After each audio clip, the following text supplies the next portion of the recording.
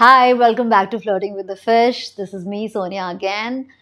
This time our conversation is going to be deep. गहरी होने वाली है बातचीत. तो आप जो कुछ भी कर रहे हो छोड़ दो, फ्री हो जाओ थोड़े से और इस कॉन्वर्सेशन को इस जगह से, इस स्पेस से सुनिए कि वो कौन सी चीज़ें होती हैं जो हम छोड़ देते हैं ज़िंदगी की चाल में, आगे बढ़ने की चाल में हम कुछ चीज़ें छोड़ देते हैं, लेकिन एक्चुअली वो छूटती कभी नहीं है, वो रह जाती हैं अंदर ही अंदर. और वो हमें कब एहसास होता है? जब कोई और उसके बारे में बात कर रहा होता है या हमारे जैसा कोई और दिख जाता है, तब एहसास होता है. क्योंकि वैसे तो बहुत बिजी हैं हम सब, बहुत कुछ करना है लाइफ में, तो वो इंटरनलाइज ही नहीं कर पाते हैं. लेकिन जब कभी किस्मत से, और ये सिर्फ किस्मत से होता है, स्ट्रैटेजी से नहीं हो पाता कि कौन ऐसा आ जाए जो आपको वो पार्ट दिखा जाए.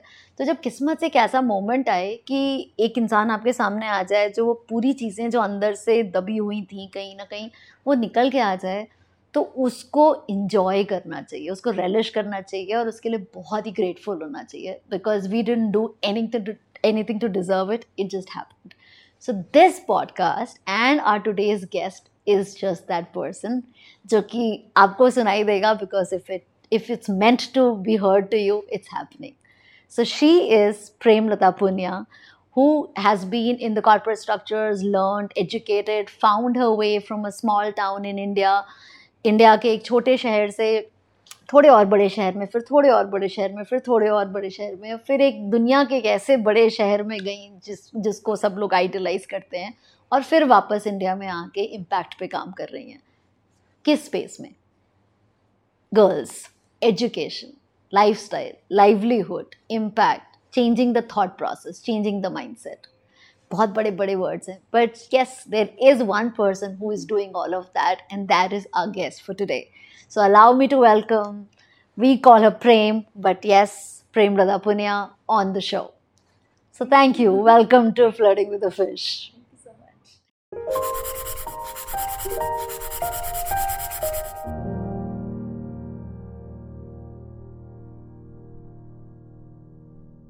आपने पर्सपेक्टिव दिया कि अगर 5वें तक का स्कूल होता था तो 5वें तक पढ़ती थी लड़कियां, 8वें तक में 8वें और 12वें तक में 12वें, और बॉयज़ थोड़ा सा ज़्यादा पढ़ लेते थे. सो ग्लैड दैट एटलीस्ट ये अब हो रहा है. बट ये तो वहाँ के रहने वाले लोगों की मजबूरी है कि जब वहाँ पे स्कूल है ही नहीं तो क्या करेंगे, है. पर अब जब कुछ कुछ चीज़ें हो रही हैं, बदल रही हैं, राइट, स्ट्रक्चरली, तो सोच में क्या कुछ फ़र्क है, नहीं है? Where are we on that? बहुत ही अच्छी चीज़ पूछी आपने. जो वर्ड स्ट्रक्चर यूज़ किया ना, हम जनरली लिटरेचर में अगर बात करें तो हम बोलते हैं दो चीज़ होती है जो बदलाव लाती है, एक स्ट्रक्चर और एक प्रैक्टिसेस, है ना. स्ट्रक्चर बदलने में इतने साल लगे और प्रैक्टिस तो इसको फॉलो करती है, लंबा समय लेती है ना.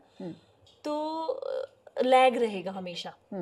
आज 12वीं तक का स्कूल बेला है, पहली जनरेशन लड़कियां जा रही हैं, बट अभी वो इंफॉर्मेशन ने एक चीज़ ने तो वो कम किया ही है कि इंफॉर्मेशन से एस्पिरेशंस बदल रही हैं. तो लोगों को है कि बच्चियां नौकरी लग सकती हैं. मैं आपको एक उदाहरण दूंगी. और हम ना हमारी लाडो में एक काम करते हैं, हमारा वो काम ये है कि सोच बदलें. तो हम जो फर्स्ट जनरेशन स्कूल वाली लड़कियां जिनके माँ बाप शायद नहीं पढ़े लिखे, वो गाँव के स्कूलों में 12वीं कर रही है और बहुत अच्छा नंबर लाती है, मतलब 90% मार्क्स आर्ट्स में 12वीं में, गांव के सरकारी स्कूल में पढ़ के, और माँ बाप नहीं पढ़े लिखे. तो हम उन बच्चियों को आगे स्पॉन्सर करते हैं पढ़ने के लिए, कि एटलीस्ट वो सफल बने. बिकॉज जिन परिवारों से, जिन कम्युनिटी से, जिन गाँव से वो आती हैं, उस एक लड़की का सफल होना बहुत कुछ बदल देगा, गाँव बदल देगा. हाँ, एब्सोल्युटली. माइंडसेट जो आप स्क्रीन पे सारे रोल मॉडल देख के नहीं बदलता, वो लोकल अगर एक लड़की सफल होगी तो माइंडसेट बदल जाएगा, वो खुद ही कर लेगी. हाँ, उसका परिवार की सोच बदल जाएगी. और वो गांव में होता है ना कि उनकी बेटी लगी तो हमारी भी लगेगी. बिल्कुल, है ना. बिल्कुल. तो ये है प्रैक्टिस. ये जो एक्सटर्नल वर्ल्ड है उसका इतना इम्पैक्ट नहीं होता जितना उनके इंटरनल कम्युनिटी से होता है. वो होता है ना? बिल्कुल. तो एक बच्ची से हम मिलने गए, बिल्कुल बॉर्डर पे गाँव है, और घर, मतलब गाँव में जाओ, फिर स्कूल से फिर आगे 1 किलोमीटर घर, और एक्चुअली उनके जो 12वीं के स्कूल से 2 किलोमीटर उसका घर है, पैदल जाती है बच्ची. मैं उनके घर मिलने गई. 12th में बच्ची के 89% मार्क्स आए आर्ट्स में, सरकारी स्कूल में. वाह. मम्मी 0 पढ़ी लिखी. आप सोचिए कहाँ से उम्मीद आती होगी उनको कि हमने बेटी को पढ़ाना है और वो खेत में काम करते हैं, है ना। फादर 8वीं पास है, मम्मी 0 पढ़ी लिखी है, खेत में काम करते हैं, और बच्ची को मतलब 12 साल उस माँ ने उस बेटी को स्कूल भेजा है, उसको घर के और खेत के काम में नहीं लगाया, इस उम्मीद में कि वो पढ़ के सफल होगी। और हम मिलने गए, हम उस बच्ची को स्पॉन्सर कर रहे हैं आगे। उसकी मम्मी से बात करी आपने? हाँ, इसीलिए मैं जाती हूँ उनके घर पे। मैंने पूछा, तो उन्होंने मेरे को बोला, मैडम जी हमारी बेटी मैडम लाग जी के कि वो टीचर बनेगी क्या किसी दिन। मैंने बोला आपकी बेटी तो इतनी ब्रिलियंट है, ये जो चाहेगी बन जाएगी। मतलब ऐसी बच्चियां हैं जो कल को they can be anything they want, administrative services, कहीं भी जा सकती हैं। तो वो उनके मन में उनके कहीं है कि मेरी बेटी टीचर बेटी, क्योंकि गांव के स्कूलों में अभी अच्छी चीज ये भी हो गई कि इतने सालों में 12वीं के स्कूल हो गए, 12वीं में टीचर्स हैं, बहुत सारी महिला टीचर्स हैं उन्हीं के गाँव से, है ना। तो देखते हैं तो मन तो करता है ना, एक उम्मीद तो है। बट इस उम्मीद पे 20 साल 12 साल बच्चों को स्कूल भेजना, 2-2 किलोमीटर दूर स्कूल, धूप में, राजस्थान की धूप आपको पता है, आप नहीं पढ़े लिखे हो, फिर भी ये वैल्यू हो ना कि एजुकेशन की वैल्यू है। वो जो बदलाव है ना, तो है नहीं ना किसी चीज में, सर्टेनिटी तो नहीं है कि बनी जाएगा बच्चा है कुछ भी, लेकिन उस आस में और आस बिना पढ़े लिखे माँ बाप को वो आस होनी। और एक उदाहरण दिया, इतने उदाहरण है, वो मुझे नहीं पता कहाँ से वो उम्मीद आती है मन में, और उस उम्मीद पे लोग इतनी मेहनत करते हैं, बट वो मैं देख रही हूँ हर गांव में। हाँ, बट एक्चुअली हमारे माँ बापों ने भी तो वही किया ना, बिल्कुल है ना, जब वो अपना बेस छोड़ा और कहीं लेके गए हमको पढ़ाई के लिए, तो ये भी तो उस टाइम के लिए बहुत ही बड़ी बात थी ना। आप अपना कंफर्ट जोन छोड़ रहे हो, पता तो किसी को कुछ नहीं है कि वो सही रास्ता है, कुछ मिलेगा कि नहीं मिलेगा। हम लोग उस दिन बात कर रहे थे मेरी बुक के रीडिंग सेशन में, हम ये बात कर रहे कि ह्यूमन हार्ट वो डिफाई ऑल ट्रेंड्स, वो ट्रेंड को फॉलो नहीं करता ना। होप है वो ट्रेंड को नहीं फॉलो करे कि भाई हम नहीं पढ़े, हम नहीं लगे, हमारे बच्चे नहीं। तो आप बिल्कुल सही कर रहे हो, हमारे पेरेंट्स की जनरेशन लेके आई तो हम थोड़ा एक जनरेशन एक सफल ज़्यादा हो गए।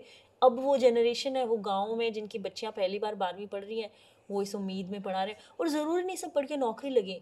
मुझे ये लगता है सबसे अच्छी चीज़ जो बदलाव की है, आप 8वीं के बाद बच्चे की शादी करते हो, लीगली कागजों में कुछ भी हो, 8वीं तक स्कूल जाती है, उसके बाद स्कूल नहीं है, तो माँ बाप बोलते हैं भाई हम खेत में काम करने जा रहे हैं, घर पे लड़की को किसके पास छोड़ के जाए, तो शादियां करते हैं। 8वीं की क्लास करी बच्ची कितनी होगी, 14 साल की, 15 साल की, उनके बच्चे हो जाते होंगे 16 साल में। वो एज में हैविंग अ चाइल्ड जो हेल्थ इम्पैक्ट है, जो लाइफ इम्पैक्ट है, वर्सेस जब आप 12वीं करके आपकी शादी होती है, the kind of mother you will become, the health outcomes, वो कंट्री के लिए कितना मायना रखता है। पढ़े लिखे माँ हो, आपके पास जानकारी है, आप बच्चा एक 14-15 में पैदा कर रहे हो वर्सेस 19-20 में कर रहे हो, बहुत बड़ा फर्क कंट्री के लिए हेल्थ आउटकम्स पे जो फर्क पड़ रहा है ना, एक जनरेशनल, एक जो सारी चीजें वो शिफ्ट हो जाती हैं। तो ये सिर्फ पढ़ाई ये नहीं कि भाई 12वीं करके कुछ बन गए तो वही सफलता है, इसमें बहुत सारी छोटी चीजों में सफलता है, और वो ट्रांसफॉर्मेशन हो रहा है। मुझे नहीं पता कितने लोगों को ये रिवॉल्यूशन दिख रही है, बट मुझे तो ये एब्सोल्युटली रिवॉल्यूशनरी लगता है, ये जो बदलाव हो रहा है, कि अगर वो भले ही उनकी वो सो कॉल्ड लाइफस्टाइल ना चेंज हो, वो वही शादी करें, वो वही हाउसवाइफ रहें, बट ठीक है, पर वो सोच जो उसकी बदल गई, जो एक्सपीरियंस वो 12 साल तक अगर स्कूल चली गई, उसके बाद वो जो इंसान बन गई, वो उससे वो जो घर जैसे चलाएगी, बच्चे जैसे बड़े करेगी, अपनी बातचीत जो करेगी, जो जिस तरह से रिश्तों को समझेगी, वो पूरी परिभाषा ही बदल गई। वरना उसकी मम्मी की प्रॉब्लम वो एक हेल्पलेस सी सिचुएशन होती कि there is no voice, there is no control, there is nothing that you can do. और उनकी मम्मियाँ कितनी हैं, आई मीन आई एम 37, उनकी 12वीं के बच्चों से मिलती, उनकी मम्मियाँ मेरे से छोटी हैं, because they got married at 14-15, उनके गांव में स्कूल नहीं थे, गई नहीं थी, पढ़ी नहीं थी, है ना। तो आप देख रहे हो एक बहुत बड़ा शिफ्ट हो रहा है, बहुत ही बड़ा क्वाइट शिफ्ट हो रही है। Yeah, it's almost like an undercurrent, है ना, it's amazing to see that, amazing। और आपने एक्चुअली जो हम लड़की और लड़के के फर्क की हम हमेशा से बात करते हैं, गाँव में ये किस तरह से देखा जाता है या नहीं है? नहीं, फ़र्क तो है, और एक छोटे से उदाहरण से वो फ़र्क बताती हूँ। आप सरकारी स्कूल में जाओगे, आपको ज़्यादा लड़कियाँ दिखेंगी, और पहले तो आपको खुशी होगी कि अरे वाह इतनी सारी लड़कियाँ, फिर पता लगता है कि चल लड़कों को प्राइवेट स्कूल में भेजा है। अभी मैं एक स्कूल में गई जहाँ साइंस भी पढ़ाते हैं 12वीं में, कम है स्कूल साइंस पढ़ाने वाले, बट है, लगभग 30 लड़कियाँ थी क्लास में और 1 लड़का। तो ऐसा नहीं कि गांव में एक ही लड़का साइंस पढ़ रहा है ना, तो वो प्राइवेट स्कूल में जाते हैं। तो एक रिसर्च भी है इस पे कि एवरी सिंगल डॉलर स्पेंड, और ये 100 रुपये पेरेंट्स स्पेंड करते हैं, उसमें लड़के की एजुकेशन पे कितने करते हैं और लड़की पे, और भारत का नहीं है, वर्ल्ड ओवर ये रिसर्च है। सो देयर इज डिफरेंस, तो वो फ़र्क है। है, हाँ है, क्या बोलूँ, उसको डिनाई तो नहीं कर सकते। ऐसे नहीं है माँ बाप बच्चों को प्यार कम करते हैं, बट एक है जिस सोशल सिस्टम बदल रहा है, धीरे धीरे बदल रहा है। बट हाँ, फ़र्क तो आपको, you will walk into government school and you will know. फर्क है कि चलो स्कूल भेज रहे हैं, हाँ हाँ, वो तो प्रॉब्ली स्कूल 20 फ्री है साल ना। पहले हाँ, स्कूल फ्री फ्री है। है। स्कूल, सरकारी स्कूल में लड़कियों को इसलिए भेजें क्योंकि फ्री है। प्राइवेट में सिर्फ बेटे को भेज पाएंगे बिकॉज उसकी फीस लगती है। लड़कियां हिंदी मीडियम में पढ़ लेंगी, लड़का होगा तो उसको इंग्लिश मीडियम में भेजेंगे, कोशिश करेंगे अगर स्पेंडेबल इनकम होगी तो ना। तो ये तो ट्रेंड अभी हर गांव में दिखता है। तो पर हो ये सकता जो है एक भेज भी जनरेशन रहे लगेगी। हैं, क्या वो इसलिए एक तरह से for the lack of a better word, क्या वो दिखावे के लिए भेज रहे नहीं हैं? नहीं, दिखावा नहीं है, दिखावा नहीं है। माँ बाप चाहते हैं बच्चियां पढ़ें, सक्सेसफुल हों, बट ये है कि अगर आपके पास 100 रुपये स्पेंड करने को है तो वहां करोगे, हाँ जहाँ वहाँ करोगे पे वर्सेस। हिस्टोरिकली कहा गया है कि इसमें ज्यादा बेनिफिट है, हाँ हाँ तो बेटे पे इन्वेस्ट हाँ, करने तो से ऐसा नहीं है कि माँ बाप वो उनके लिए एफर्ट कम करते हैं, वो नहीं है, वो वाली बात नहीं है। प्यार में भी कमी नहीं है। प्यार में भी कमी नहीं है, बट एक एक इनग्रेन्ड है कुछ चीज़ें, है ना। और ये एक दिखती है। और इसमें ये फ़र्क नहीं कि बच्चों के, इनफैक्ट मुझे लगता है रिजल्ट्स तो वो लड़कों से बेटर ला रही है ना। तो उनकी परफॉर्मेंस में उसका शायद फ़र्क नहीं दिखता, बट कुछ चीज़ें इनग्रेन है। मुझे नहीं पता इसको क्या क्या फिनोमिना टर्म करें या ना करें, क्या बट नाम ये दिया तो जाए। हाँ, बट ये दिखेगा आपको। तो जो अब जितना बदलाव आ रहा है, उसमें कौन, इस चेंज को कौन ड्राइव कर रहा है? घर में माँ, घर की औरत, या पिताजी, या दोनों? घरों का कहना मुश्किल है, बिकॉज मुझे लग रहा है कि स्कूल होने से चेंज बहुत आया, मतलब वो ही एक सेंटर है जो ड्राइव सबसे ज़्यादा कर रहा है। गांव में 12वीं का स्कूल हो गया, गवर्नमेंट्स ने टीचर्स को बोला हुआ है कि कोई बच्चा ड्रॉप आउट नहीं कर सकता, आप अटेंडेंस लीजिए, अगर आप कोई बच्चे नहीं आ रहे आप घर जाइए, आप बुला के लाइए, आप एनरोल करिए। स्कूल्स में बहुत सारी, इनफैक्ट जो रूरल एरिया से जो फीमेल टीचर्स बन रही हैं, मेरे को जो सबसे बड़ी रोल मॉडल दिखती हैं वो जो रूरल एरिया से फर्स्ट जनरेशन फीमेल टीचर्स बनी है, जो इन स्कूलों में टीचर्स हैं, मुझे लगता है उनका बहुत ही बड़ा रोल है चेंज ड्राइव करने में। इनफैक्ट रूरल एरिया से जो मेल टीचर्स भी हैं वो भी बहुत मेहनत करते हैं कि ये बच्चे थोड़े से अच्छे हैं, ये पढ़ें, बिकॉज वो अपने बैकग्राउंड से, तो उन्हें समझ है कि इनका संघर्ष कितना बड़ा है, घर पे क्या चल रहा होगा। हाँ, घर पे क्या चल रहा होगा, तो वो बच्चों को बहुत कुछ दे रहे हैं।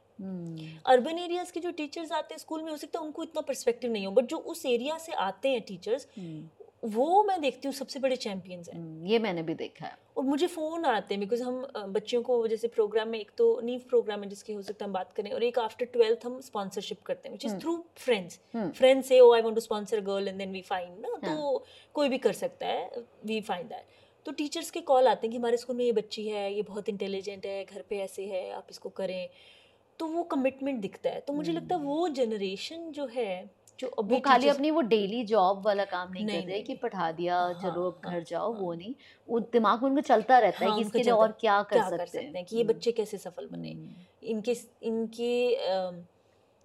जैसे हमें जो मिल पाया इनको हमसे ज़्यादा मिले। वो टीचर एक ऑलमोस्ट पेरेंट वाले उस मोड में है, बट वो पढ़े लिखे हैं, उन्होंने खुद उस संघर्ष को जिया है, उस सफलता में वो हैं, तो वो उसको समझते हैं बहुत अच्छे से। तो मुझे वो डेफिनेटली टॉर्च बेरर दिख रहा है। Flirting with a fish. How's it going? और एक्चुअली जो डेफिनेशन कहते हैं एक अध्यापक की, वो डेफिनेशन तो यही होती है ना कि आप उसको, बच्चे को आप अडॉप्ट कर लेते हो, फिर आप उसको आगे उसके पूरे उसके ओवरऑल वेलबींग पे काम करते हो, not just on academic wellbeing. जो हमारा गुरुकुल की सभ्यता से तो यही देखा था हमने कि आप कई साल के लिए वो बच्चा सिर्फ आपके पास होता है और सब कुछ देख रहे होते हो। सो आई थिंक ये वो वाला टाइम है कि जब वो टीचर्स अभी वो उसमें कितना पढ़ाना है, कितना करना है, कितने मार्क्स लाने हैं, उसमें नहीं फंसे हुए हैं, वो पूरी लाइफ का एक, अगर टीचर्स कमिटेड है तो उनको दिखती है कि ये बच्चे कितने संघर्ष आ रहे हैं, क्या उनका परिवार की सिचुएशन है, बिकॉज पता ही है फर्स्ट जनरेशन बच्चे हैं, घर पे जाते हैं तो हो सकता है अल्कोहल भी चल रही है, लड़ाई भी चल रही है, खेतों में काम भी लगा दिया बच्चों को, अभी ना लंबी छुट्टियां हो गई तो खेतों में फसलें काटने में लगे हुए हैं, ये वो, तो उनको पता है कि पता बच्चे है। किस बैकग्राउंड से आ रहे हैं ना, और वो पता होना बहुत ज़रूरी है। हम हमेशा बात करते हैं ना कि रिलेटेबिलिटी बहुत कुछ करती है, इसीलिए मैंने पहले बोला कि रोल मॉडल स्क्रीन पे दिखने वाले लोग नेसेसरी नहीं है, उनके गांव में जो लड़की टीचर बनी है वो बड़ा रोल मॉडल होती है कई बार, है ना। तो वो क्योंकि जो रिलेटेबिलिटी है। फॉलोअर्स भी हैं वो भी आप पे ट्रस्ट कर पाते हैं, क्योंकि वो ऐसा रहता है ना, आप समझ रहे हो मेरी हाँ, बात, बिल्कुल, है ना। बिल्कुल, दोनों तरफ से होता है, बिल्कुल। समझ तो रहे ही हैं, हाँ, बट सामने वाले को भी एटलीस्ट कितने टाइम तो हम उन्हीं चीजों में उलझे रहते हैं कि नहीं आप समझ ही नहीं बिल्कुल, पाओगे, आपको क्या पता है बिल्कुल, हमारे बिल्कुल, जीवन का, बट यहाँ बिल्कुल। पे वो बैरियर सब हट जाते हाँ, हैं। अब उनको हाँ, पता है बगल वाले घर से तो हाँ, दीदी गई हैं, हाँ, वही तो हैं ये। बिल्कुल, बिल्कुल, बिल्कुल। तो आपका प्रोग्राम क्या है, आप क्या ऑफर कर रहे हो, क्या करते हो उसमें? हम एक फाउंडेशन है, उसका नाम है हमारी लाडो। हमने 2020 में सेटअप किया, और लाडो नॉर्थ इंडिया में शायद लोगों को पता होगा, राजस्थान में लाडो का मतलब बहुत बेटी को प्यार से बोलते हैं, बिलवेड डॉटर, लाडली। हाँ हाँ। तो एक बहुत ही आइडिया है कि हम कलेक्टिवली ये जनरेशन जो बेटियों की बड़ी हो रही है उनको कैसा बेहतर बनाए, तो स्पेशली गाँव में। जब हम आप बात कर रहे थे, एक जो रिसर्च कहती है, भारत नहीं 61 डेवलपिंग कंट्रीज रिसर्च कह रही है कि 3 चीज़ें एजुकेशनल अटेनमेंट में मैटर करती है, लोकेशन, इनकम एंड जेंडर। तो जो रूरल है और जो लो इनकम है और जो लड़की है वो बॉटम ऑफ द बॉटम में पहुंच जाती है, तो हम उसको कैसे मदद करें। और ये उसकी आउट ऑफ कंट्रोल की सिचुएशन, बिल्कुल, आपका कोई कंट्रोल कोई नहीं है, कंट्रोल नहीं, आप जेंडर कहाँ पे, पैदा होते इनकम हो, पे, किस फैमिली लोकेशन में पे, बिल्कुल किसी का ही नहीं कंट्रोल होता। तो हम उसमें कैसे क्या कर सकते हैं, and this is the time to do. हम ये बस अब मिस नहीं कर सकते ना, ये जनरेशन को हम अगली जनरेशन पे उम्मीदें नहीं शिफ्ट कर सकते, अभी करना है। बिल्कुल। तो हम एक चीज़ तो हमने ये शुरू करी कि जो 12वीं में बहुत अच्छे नंबर ला रही है बच्ची, जो गांव के सरकारी स्कूल में लगभग वो जाते हैं, इनके पेरेंट्स के पास इनकम नहीं है, पेरेंट्स जिनके पढ़े लिखे नहीं है, वो बच्चे बहुत अच्छे नंबर ला रहे हैं, हम उनको स्पॉन्सर करें। और स्पॉन्सर कौन करते हैं? हमारा ही friend network. If you are a working person, आप दिल्ली बॉम्बे में जॉब कर रहे हो, हमेशा सबके मन में रहता है कि हम कुछ करें, कुछ कर दे, थोड़ा कर दें। तो एक बच्चे की पढ़ाई, और वो कोई बहुत एग्जॉर्बिटेंट भी नहीं होती, 50,000 ईयर टू 70,000 ईयर, और 2-3 साल की पढ़ाई होती है ना। तो हम 12th के बाद उनको सपोर्ट करते हैं कुछ कोर्सेज, जैसे नर्सिंग कर लो, sports education, education diploma, trade, तो ताकि वो सफल हो जाए। वो बड़ी बात होगी। जिस बच्ची 12 साल स्कूल गई है, 80-90% नंबर ला रही है, वो जब सफल होगी अगले 4-5 साल में, वो पूरा नॉर्म शिफ्ट कर देगी सब, है ना। वो 12वीं के स्कूल हैं गांव में, उसकी महत्ता दिखने लगेगी। तो एक ये करते हैं, उसको हम गिविंग सर्कल बोलते हैं। और बहुत सारे फ्रेंड्स दे रीच आउट, जैसे हमें स्पॉन्सर करना है, we find, we do a match in they sponsor, they pay directly to the college, इस तरह करते हैं। लेकिन ये मुझे बहुत अच्छे से पता है कि ये ऐसा ही कर रहे हैं, जैसे वो समुद्र पे आप चल रहे होते हैं ना, और ओशन और बीच से मछली उठा के फेंक रहे हो, 20 बच्चियों में से एक जो आती है उसको स्पॉन्सर करते हैं, पूरी 20 को तो नहीं कर रहे हर स्कूल में। तो मुझे रियलाइज है कि इस पूरे लेवल को ऊपर लाना है ना, रेज द बार। बिल्कुल। तो हमने यंगर जो लॉट है, जो 5वीं 6ठी की बच्चे हैं, उनके लिए एक बहुत ही इनोवेटिव प्रोग्राम शुरू किया, 10 वीक्स का। उसको हम नींव कहते हैं। नींव मतलब फाउंडेशन, कि इनकी नींव इतनी मजबूत कर दो कि शायद कल को इनको ये किसी की जरूरत ही ना पड़े। वाह। तो उसमें 10 हफ्ते में एक running based research back curriculum है। तो 10 हफ्ते में बच्चियों को बहुत सारी स्किल सिखाते हैं, उसके साथ रनिंग करते हैं। रनिंग? हाँ, रनिंग, दौड़ फिजिकली भागना। तो आज किसी हमारी जनरेशन की किसी लड़की को पूछो कि आप भागे थे क्या जब स्कूल में थे, किसी ने 5 किलोमीटर दौड़ लगाई है, आंसर मिलेगा आपको नो, है ना। तो ये तो पहले तो हुआ ही नहीं है कहीं। पर 10 हफ्तों में सबसे अच्छी चीज़ है, बच्चियां जब शुरू करती है, ग्रुप चलता है 20-25 बच्चियों का, 5वीं 6ठी, मतलब 9 से 12 साल की उम्र का। पहले दिन 100 मीटर दौड़ती हैं बच्चे, फिर धीरे धीरे 200 मीटर, 500 मीटर, और 10 हफ्ते के अंत में वो 5 किलोमीटर पब्लिक रन करते हैं। पब्लिक मतलब गांव के अंदर या सड़क पे, और गांव के लोग देखने आते हैं। जब वो रन खत्म होती है, उनको मेडल दिए जाते हैं, जो कि बच्चियां बोलती हैं उनके तो घर में कभी किसी को मेडल मिला ही नहीं। आपको पता है, फर्स्ट जनरेशन बच्चे हैं स्कूल जाने वाले, टीचर सर्टिफिकेट देते हैं बच्चों को, इसमें शूज़ वगैरह देते हैं। तो एक जो कॉन्फिडेंस आता है ना उन बच्चियों को, कि मेरे से तो, मैंने सोचा 100 मीटर भी नहीं होगी, आज मैं 5 किलोमीटर दौड़ रही हूँ 10 हफ्ते में। मतलब जो उनको ब्रेन को ट्रांसफॉर्म करेगा कि आप कुछ भी अचीव कर सकते हो, मैं कर सकती हूँ। और 2 बार कराते हैं। अभी जुलाई में भी शुरू हो रहा है। अभी लगभग 15 गांव राजस्थान के जहाँ पे ये चल रहा है, एक कम्युनिटी लोकेशन में और एक चेन्नई में, 17 जगह चल रहा है ये प्रोग्राम। जुलाई से शुरू होगा, 11 अक्टूबर बालिका दिवस पे 5 किलोमीटर रन होगी, और फिर दिसंबर में फिर शुरू होगा, फिर मार्च में होगी। तो जब 2 बार आप उस उम्र में ये अनुभव कर लेते हो, दृढ़ हो जाता है, पक्का हो जाता है मन कि एक बार पक्का हो ऐसा जाता भी है। नहीं कि गलती से हो गया, गलती से हो गया, तुक्का लग गया होगा, बट कोच ने बोल दिया तो हो गया होगा ना, नहीं नहीं, आप में है वो, उनमें वो जगाना उस उम्र में। और वो पूरा ग्रुप जब 9वीं 10वीं में जाएगा, 11वीं 12वीं में जाएगा, तो वो लड़कियों का माइंडसेट कितना अलग होगा। मुझे लगता है ये वो रेजिंग द बार वाली प्रक्रिया है, कर रहे हैं, कोशिश है, एफर्ट है। मतलब आप उसको सिर्फ देखिए। और जो जब वो भाग रहे हैं, तो एक तो जो उनका कॉन्फिडेंस हुआ कि मैं कर सकती हूँ, पर मैं वो सोच रही थी, आप डिस्क्राइब कर रहे थे कि लड़कियां गांव में भाग रही हैं, जहाँ पे वो नॉर्मली बहुत धीरे धीरे चलती हैं, दुपट्टा ओढ़ के ठीक से, है ना, उस तरह से। वहाँ पे जब वो भाग रही हैं, तो उनके सारे जो फिजिकल इनहिबिशंस हैं, वो तो छोड़ने ही पड़ेंगे भागने के लिए, और लोग उनको देख भी रहे हैं। वो freedom that I am running in between all the people, जो कि मैं नॉर्मली नजर नीचे करके चलती हूँ, what would that be like? हम दिल्ली में बैठे हैं, आप मुझे दिल्ली में कई लड़कियां भागती हुई दिखा दीजिए, गांव नहीं, तो छोड़ दीजिए। नहीं, आप बोल रहे हो, मैं खुद को इमेजिन कर रही हूँ कि अगर मुझे भीड़ में भागना पड़े, तो ये सारे स्टैमिना तो बहुत बात की बात आती है, ये सारी चीजें पहले ध्यान में आएंगी। ये बच्चियों को जब पायलट किया था ना, 8 महीने मैं गांव में थी और पायलट किया इसको, मैंने एंड में बच्चों से इंटरव्यू लिया, उनको पूछा कि उनको सबसे अच्छा मोमेंट क्या लगा। उन्होंने बोला जब हम दौड़े सड़क पर और जब हम वापस आए और सब ताली बजा रहे थे। वो सड़क पे भागना उनकी लाइफ का इतना बड़ा मोमेंट है, क्योंकि वो कभी करने को नहीं मिलता है ना। और इनहिबिशंस भी चली जाती हैं प्रैक्टिस करते करते, बिकॉज ऐसे तो नहीं एक दिन में पहुंचे, इतने टाइम प्रैक्टिस करी तो बॉडी और माइंड रेडी है, बट वो जो अनुभव है वो नहीं मिलता। और गांव वालों के लिए कितना बड़ा अनुभव, आप ये सोचिए। मेरे को याद है वो पहले स्कूल में पीटीआई ने उस दिन आके बोला, मैडम ग्राउंड में करा लीजिए ना, सड़क पे क्या करोगे। मैं बोला नहीं सर, करेंगे तो सड़क पे। फिर मेरे पापा आए, बेटा देख ले तू ग्राउंड में कर। मैंने बोला आप तो 2.5 किलोमीटर पे बैठोगे है, बनाना और ग्लूकोन डी लेके, जहाँ पे वो बच्चे टर्न करेंगे टेबल पे।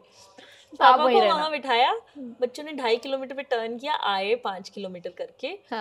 उस दिन के बाद अगले साल तो मैं, जब वो हुई तो मैं गाँव में नहीं थी, बिकॉज तब और गाँव शुरू कर दिए थे, कोई जाने की जरूरत नहीं पड़ी, अपने आप हुआ। थर्ड वाले में पीटीआई साहब ने अपना कमरे का ताला खोला, उसमें से ट्रैक सूट निकाल के बच्चों को दिए, है ना। ओनरशिप शिफ्ट हो जाती है, गांव के लोगों को आदत होगी कि भाई बच्चियां भाग रही है।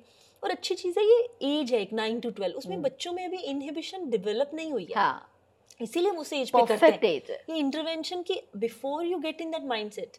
जो हार्मोनल चेंज होता है, आप थोड़ा वो अनकंफर्टेबल होते हैं आपसे, बॉडी से कॉन्शियस हो जाते हैं, उससे पहले ये कर लो कि आप में एक वो फ्रीडम आ जाए, खुल जाओ, है ना।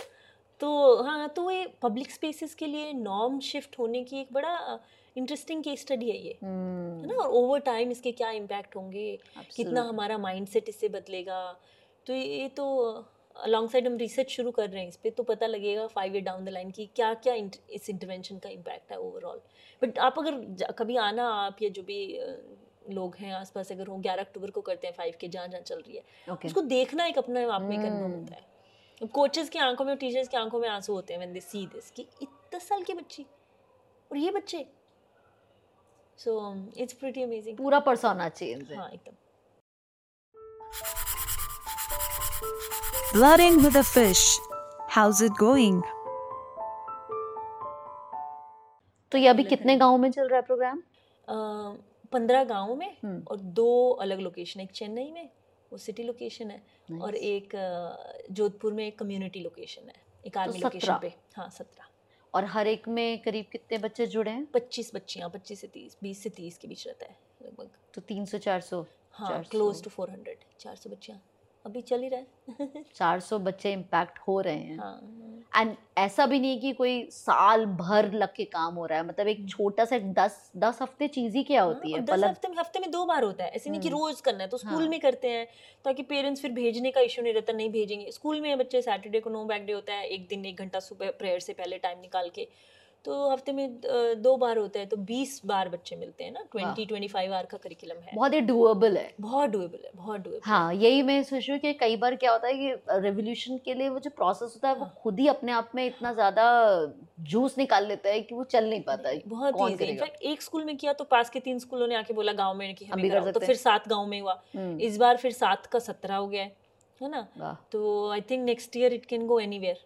ये एक और चीज इससे ये है कि अगर मॉडल ऐसा बनाओ जो कि इजी अडॉप्शन के लिए इजी हो, तो बहुत लोग और जुड़ जाएंगे। अगर वो खुद से बांध के रखा कि हम ही कर पाएंगे इसको, ऐसे ही कर पाएंगे, तो फिर वो बंद ही जाता है नहीं, आपके हम ऊपर। कोचेस लोकल ढूंढते हैं कि कोई लड़की जो यहाँ से 12वीं करके गई है या गांव में कोई बीए कर रही है या बीएड है, तो वो इतना इजी है, दे कैन डू इट, और उनको बड़ा अच्छा लगता है। हाँ। उनको भी तो ऐसा अनुभव नहीं हुआ। हाँ। फिर हम करिकुलम इतना हैंडी है, वीडियोस ऑडियो बना देते हैं, तो देख के एक बार कोच को ट्रेनिंग कर दो, तो किसी भी गांव के सरकारी स्कूल में इसको जाके भारत में हम कहीं भी कर सकते हैं। डुएबल है, इतना डुएबल है। Yeah.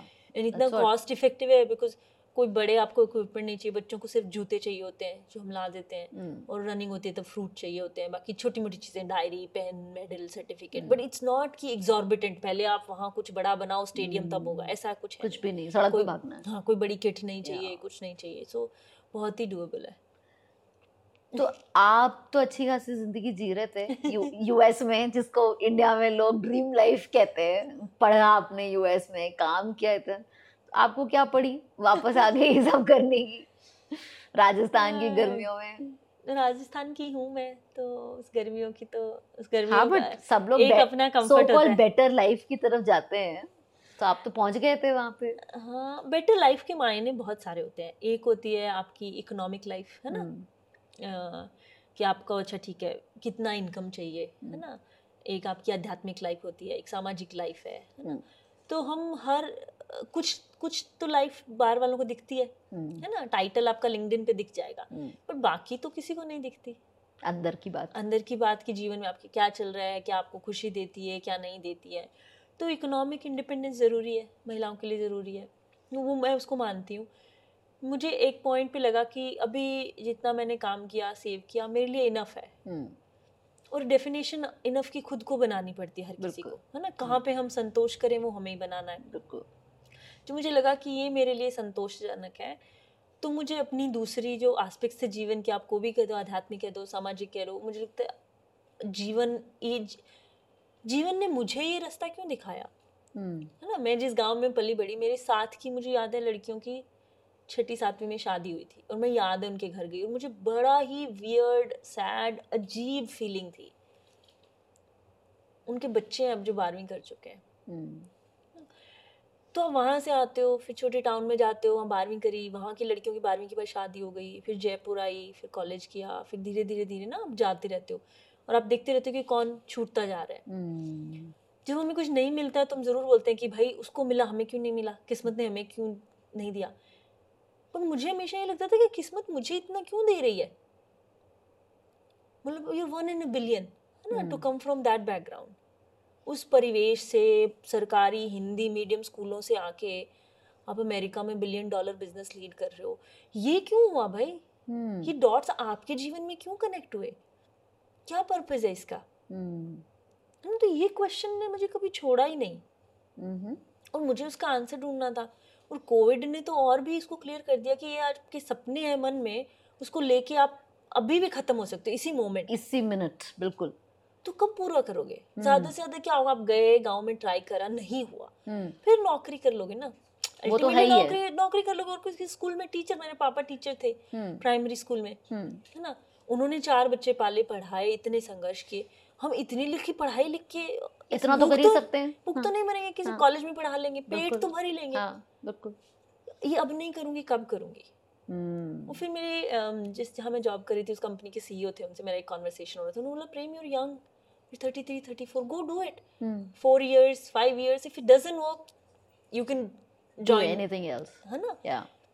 10 year down the line, 45, you may not have this energy to take this so-called risk, है ना? पता नहीं, हम रिस्क, उस टाइम तो लगता है रिस्क है, पर अब लगता है क्या रिस्क है, मतलब कुछ रिस्क नहीं है, सब, है ना। तो बहुत सारी चीज़ों पे वो है कि आपको इकोनॉमिकली आपका क्या कंफर्ट है, किस तरह की जीवन शैली से आप खुश हो, है ना। मेरा एक चीज़ अच्छी रही कि मैं इतने जो अलग अलग जीवन पायदान पे गई, मैंने अपनी जीवन शैली कभी नहीं बदली। मैं तब भी मतलब? 1-2 जोड़ी कपड़ों में मैं बहुत संतुष्ट थी, आज भी मुझे उससे बहुत संतुष्ट है। टेम्प्ट नहीं हुआ मुझे कभी, मेरे फ्रेंड्स हमेशा मजाक में, मुझे कभी कोई ब्रांडेड चीज़ लेने का कोई शौक नहीं है, इनफैक्ट लीस्ट डिज़ायर रहती है। मतलब जितना सरल जीवन हो, तो मेरी नीड जो है वो बदली नहीं, वांट का तो जब है नहीं, अबंडेंस थी भी तभी है भी तो भी तभी वो नहीं। नहीं हुआ। तो उसने बड़ा कंफर्ट दिया कि अच्छा ठीक है, उसमें पापा ने बोला बेटा करना है कर लो, बट तुम्हें संतोष होना, 2 टाइम के खाने और 2 जोड़ी कपड़े से अगर संतोष रखोगी तो कुछ भी कर सकती हो। राइट। तो वो जीवन में हमेशा था। इतनी जहाँ भी गए कभी जीवन शैली नहीं बदली, वही घर का 2 टाइम का खाना खाना, वही नॉर्मल कपड़े, वही है ना।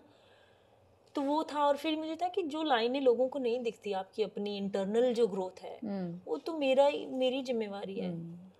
तो इसके लिए वहाँ रहती तो मुझे बहुत मुश्किल होता, बिकॉज वो गिल्ट मुझे छोड़ ही नहीं रही थी। वो क्वेश्चन कि मेरे लिए डॉट्स क्यों कनेक्ट किए और मैं इनका कर क्या रही हूँ, किसी और के लिए मैंने क्या किया, है ना। तो फिर बहुत ही मतलब ये क्वेश्चन नहीं था कि मैं कब वापस आके कुछ ऐसा शुरू करूँगी, ये था कि बस टाइमिंग का बात थी। और कोविड इतना अच्छा एक रिमाइंडर था कि लाइफ इज नाउ। हाँ। और मुझे एक्चुअली मुझे एक ये भी बड़ा अच्छा है कि मुझे इसका भय नहीं है कि आज ये कर रही हूँ, आज ये नहीं होगा तो कल कुछ और भी करना पड़े, कल को मुझे जॉब भी करना पड़े, तो मुझे इसमें कोई वो नहीं है, कर लेंगे। हाँ कि एक ना मेरे को किसी ने बोला, मेरे को ये पहले इशू रहता था, मैं ना फाउंडेशन में जॉब करती थी, तो मेरे को ये था कि वो, और तो मेरे किसी ओल्डर कलीग थे, उन्होंने बोला कि एक एक समभाव रखो। तुम शैम्पू बेचोगी तो भी वही भाव हो मन में, डीजल इंजन बेचो तो भी वो भाव हो, फाउंडेशन में काम करो तो भी भाव हो वही। तो उसने मुझे बड़ा एक संतोष दिया कि कॉन्टेक्स्ट क्या है आपका। हाँ, कि किसी भी कोई भी काम करो ना, आपका मन का भाव सेम होना चाहिए। तो आज मैं ये कर रही हूँ, बहुत अच्छा है, ये मेरे को हमेशा से करना था, बट मैं इससे इतना अटैच नहीं हूँ उस सेंस में, है ना। सिग्निफिकेंट नहीं बना दो। हाँ, कि कल को कुछ जीवन कुछ और कराएगा कुछ आपसे, और बिकॉज कराएगा। अभी तक तो कम्प्लीटली अनप्रेडिक्टेड रहा ना। कहाँ से कहाँ पहुंचे, कहाँ से कहाँ कहाँ पहुंचे, कहाँ से कहाँ पहुंचे। हाँ ना, उस ट्रेंड से जाते, अगर वो ट्रेंड होता तो आपकी 8वीं 10वीं में शादी हो गई, अभी गाय भैंसों का दूध निकाल रहे होते, उसमें कोई बुराई नहीं हो सकती, बुढ़ापे में गाय भैंसों का दूध ही निकाले बैठ के घर में ना, कोई बुराई नहीं है किसी पार्ट में। बट वो ये कि इतना अनप्रेडिक्टेबल है कि कल को जीवन कुछ और कराए तो आपको उसमें भी समभाव हो, बट अभी ये करके इट फील्स, क्या कहूँ, शब्द ही नहीं है। Flirting with a fish. How's it going? So considering कि आपने जो लाइफ जी है, it's clearly a life of choices.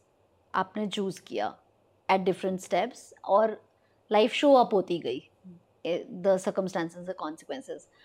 But are there certain values that you recognise कि ये मेरे वैल्यूज हैं और वो रिपीटेडली इन सारे वेरिएशंस में आते रहे हैं आपके सामने? एक तो चॉइस कुछ मैंने करी, कुछ मेरे पेरेंट्स ने करी, है ना। मेरे फादर ने बहुत बड़ी चॉइसेस करी हमारे लिए, जो टिपिकल नहीं होता है। गांव छोड़ना हमारी पढ़ाई के लिए, फिर वहाँ से शहर छोड़ना दोबारा जयपुर आने के लिए, तो ये बहुत सारे जो उन्होंने छोड़ा सब कुछ इसके लिए कि हम सिर्फ पढ़ सकें, या वहाँ स्कूल्स हो या अच्छे कॉलेजेस हो, तो वो एक बहुत बड़ी चॉइस उन्होंने करी।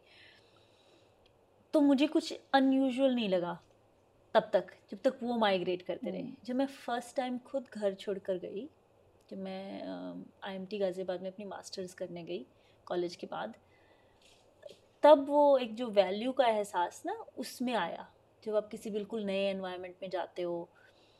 और बहुत डिफरेंट एनवायरनमेंट था, बहुत ही ज़्यादा जिस एनवायरनमेंट से मैं आई थी, बिल्कुल NCR दिल्ली का, बहुत दिल्ली का कल्चर स्ट्रॉन्ग। और उन मोमेंट्स में जब इतना कॉन्ट्रास्ट में होते, तब आप पहली बार मुझे रियलाइज़ हुआ कि मेरी वैल्यूज़ क्या हैं और क्या है जो मैं कभी नहीं चेंज करूँगी, है ना। बहुत बहुत लोगों का एफ्लुएंस देखा, और मुझे लगता है दिल्ली की कल्चर में है एक थोड़ा एफ्लुएंस का शो ऑफ देखा। तो मैं बहुत काइंड लोग भी मिले, बट बहुत अनकाइंड लोग भी मिले उस प्रोसेस में। तो एक लर्निंग हुई कि money is not equal, doesn't equate with values ना, it doesn't necessarily breed values. तो एक वो क्लैरिटी आई उस समय कि जीवन पैसा इकट्ठा करने पर नहीं बिताया जाएगा। ज़रूरत थी, इकोनॉमिक नीड्स थी घर की, बहन भाइयों की पढ़ाई हो, सब कुछ हो, तो वो तो ज़रूरी था कि आप कुछ करो। बट ये उस मोमेंट में क्लियर हुआ जब आपने लोग देखे पैसे वाले, और वो इतने अनकाइंड बिहेवियर करते थे, और वो जो एक एफ्लुएंस और उसका शो ऑफ और वो रहता था, तो मुझे लगता था पैसा होके भी ऐसे लोग हैं। यू नो, पहले जब नहीं होता तो आपको लगता है पैसे वाले लोग तो कैसे ही होंगे, कंफर्टेबल, कितने अच्छे होते होंगे। हाँ, कितना मतलब एक जजमेंट रहता है कि उनका वैल्यू सिस्टम कितने open minded, thought process, progressive, ये वो सारा। तो एक रियलाइजेशन हुआ कि पैसा सबसे बड़ी वैल्यू नहीं हो सकता। अभी तक तो बाय डिफॉल्ट था, है ना, कि नहीं है, जो भी है जैसे है, बट उसके बाद एक वो बड़ी क्लियर वैल्यू बनी कि पैसा एक ज़रूरत है, वो सब कुछ नहीं है। और अगर हम वैल्यूज़ की बात करें तो जैसे कुछ थी जो बहुत हमेशा रही, जो पता नहीं लगा अभी हम इसको वैल्यू, जैसे मुझे हमेशा से ना इंडिपेंडेंस पसंद थी, हमेशा से। मुझे घर में काम करना नहीं अच्छा लगता था कि सुपरविजन में करना पड़ रहा है ना, मम्मी बोलेगी ये करो। मैं घर के बाहर के सारे काम करती थी, गाय भैंस को बांधना, उनका गोबर उठाना, दूध निकालना, नींदना, सारा उनके लिए लाना वाना, क्योंकि वो काम सुपरविजन से फ्री। मेरे को बाहर का काम मार्केट से जो होता है ना, भेजे तो साइकिल लेके कैंची चलाती थी, वो बड़ी सी साइकिल एटलस की, पापा की होती थी उसको, कि भैया सुई धागा ला दो, ये ला दो, बटन ला दो, है ना, जानवरों के लिए कुछ सामान ले आओ, दवाई ला दो, सारे काम आराम से कर लो। घर के अंदर कुछ काम, क्योंकि वहाँ पे मम्मी का सुपरविजन, तो वो एक ना वो ट्रीट बिल्कुल बचपन से था। फिर जब मैं कॉलेज खत्म करी थी तो एक वो कोई करियर वर्कशॉप वाले आए, मैं महारानी कॉलेज में थी जयपुर में, तो उन्होंने MBA का कुछ बोला, तो मैंने सुना, मैंने बोला ये तो बड़ी अच्छी चीज़ है। इसने बोला, उन्होंने बोला जो कोई इंडिपेंडेंट है वो बिजनेस एजुकेशन कर सकते हैं, जो इंडिपेंडेंट थिंकिंग ये वो, तो मुझे लगा ये तो मैं करूँगी, मेरी बात कर रहे हैं। मैंने पापा को जाके बोला, और आपको पता होगा, आप यूपी से हैं, तो इस बेल्ट में हर जगह थोड़े से आप पढ़ाई में अच्छे हो, हिंदी मीडियम बैकग्राउंड, तो सोचते हैं आप तो सिविल सर्विसेज में जाओगे। बहुत नॉर्मल एक पेरेंट्स का वो ख्वाब रहता है। मैंने बोला नहीं, मैं तो यही वाला करूँगी, है ना। तो फिर पापा को कन्विंस किया, ये वो सारा, तो ये एक चीज़ थी। और इसकी वजह से मैं ना, मैं से घर से दूर दूर जाते मतलब पहले IMT जो था जयपुर से 4 घंटे की दूरी पे था, फिर मैं बरनाला जॉब के लिए चली गई, वो 12 घंटे की दूरी, फिर मैं जमशेदपुर गई, वो 24 आवर बाय ट्रेन, फिर मैं US चली गई, which is like 24 hour by flight, है ना। तो दूर दूर जाते गए, वो एक इंडिपेंडेंट एक्सप्लोरर की, देखना है, जानना है, एक्सपीरियंस करना है, अनुभव करना है। पता नहीं ये वैल्यू कहोगे या कुछ, पर ये एक चीज़ हमेशा से ही थी, इंडिपेंडेंस। हाँ, वैल्यू, हाँ, कि आप मुझे करना है, मुझे जानना है, देखना है ना। तो ये सारी चीज़ें हैं, ये मुझे लगता है हर पॉइंट पे रही है, फैमिली, इंडिपेंडेंस। और कौन सी ऐसी चीज़ें हैं जो कि आपको कभी मैटर नहीं करी, लाइक अपने आसपास दिखता है, अपने धर्म में, अपने समाज में दिखता है कि बहुत लोग उसकी कद्र करते हैं, या आपको नहीं?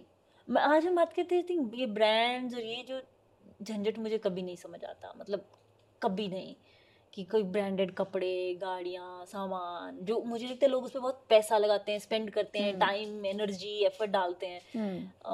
मुझे बिल्कुल नया तो समझ आता है ना, मुझे शौक है, ना मुझे पसंद है।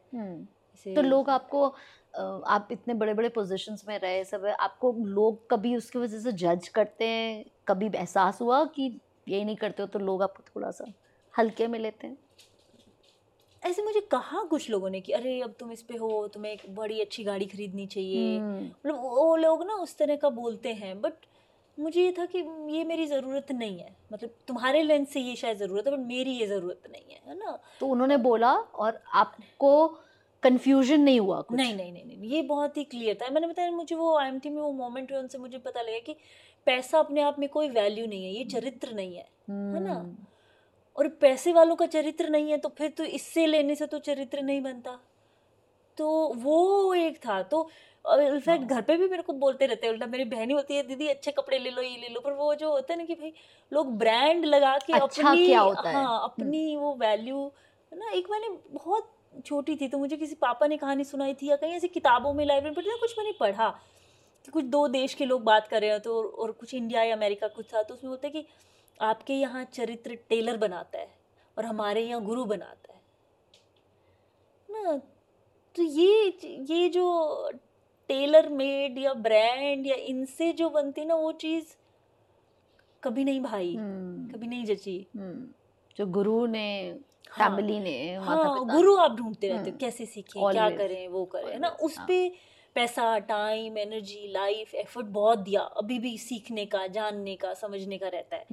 बट ये कि भाई कुछ एक्वायर करके कुछ बड़ा दिख जाए उसमें कभी नहीं किया। और ये मैं देखती हूँ बहुत लोगों को, परिवार में भी देखती हूँ, बहुत उस पे शौक रहता है, फंसे रह जाते हैं ना उसी में। हाँ, कितनी आजकल तो कितनी दुनिया उसी पे चलती है, सारा दिन इंटरनेट पे बस ये ब्रांड वो ब्रांड ये वो ना, एक आइडेंटिटी बना दी गई है। और कई लोग तो क्या होता है कि वो उससे इफेक्ट हो जाते हैं, उनका एक्चुअल थॉट वो नहीं होता है लेकिन इफेक्ट हो जाते हैं, इतना आसपास चल रहा होता है कि कभी ना कभी वो उनको ऐसा लगने लग जाता है कि ये कर ही लेते हैं, हाँ, शायद इससे थोड़ी सी शायद यही ठीक है, वो शायद कुछ टाइम के बाद में छोड़ भी दें, बट एक समय बीत जाता है उस चीज़ को कंफ्यूजन में, वो नहीं हुआ आपके साथ। और मैंने अभी आज के दिन भी, मतलब इतने पिछले 10 साल में मैं ऑटो से जाती हूँ, रिक्शा से जाती हूँ, सरकारी बसों से, जो मैंने एक समय बोला था कि मैं नहीं ट्रैवल करूँगी, मैं उनसे जाती हूँ, ट्रेन से जाती हूँ, प्लेन से, आप चार्टर्ड प्लेन से भी ट्रैवल कर चुके हो,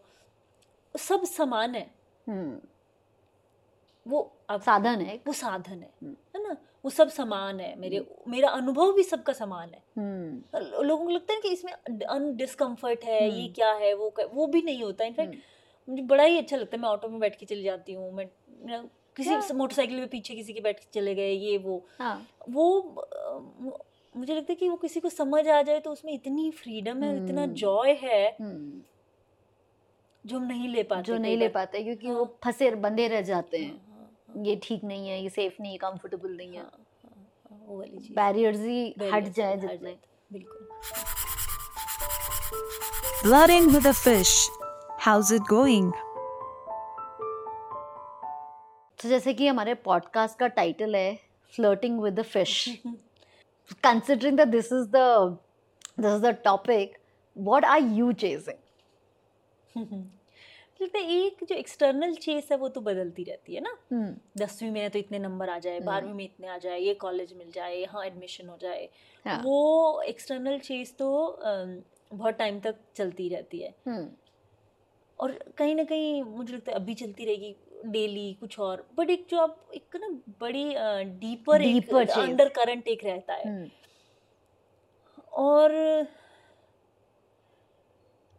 वो पता नहीं कुछ बहुत डिफिकल्ट है उसके लिए वर्ड ढूंढ पाना ना, कि क्या चेस कर रहे हो, बिकॉज एक्सटर्नल वाला तो 10वीं 12वीं, बट वो क्यों चाहिए है ना, क्यों 10वीं में अच्छे नंबर चाहिए, क्यों 12वीं में चाहिए, क्यों वो कॉलेज जाना है।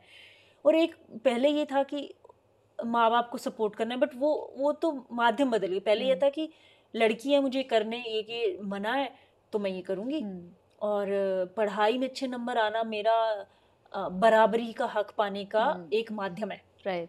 पहले 12वीं 11वीं में पढ़ाई अच्छी या बहुत अच्छे जैसे मार्क्स वगैरह वो इसीलिए आए क्योंकि मुझे ये था कि मैं इनसे बेटर हूँ, आप मुझे ट्रीट इस तरह नहीं करते, बट मैं अपनी जिस तहसील में थी वहाँ मैंने टॉप किया था। 3 स्कूल थे, 2 लड़कों के 1 लड़कियों के, तो टोटल तीनों में, बट वो उसी एंगर से था कि मेरे को बराबरी का हक नहीं मिलता। जैसे 10वीं में तो मैं छोटी थी ग्रेड्स के हिसाब से, मैं 13 साल में 10वीं करी मैंने, तो जैसे आप 13 साल के होते हो तो वो मम्मी आपको कहने लग जाती है सलवार सूट पहनो, बाहर नहीं जाओ।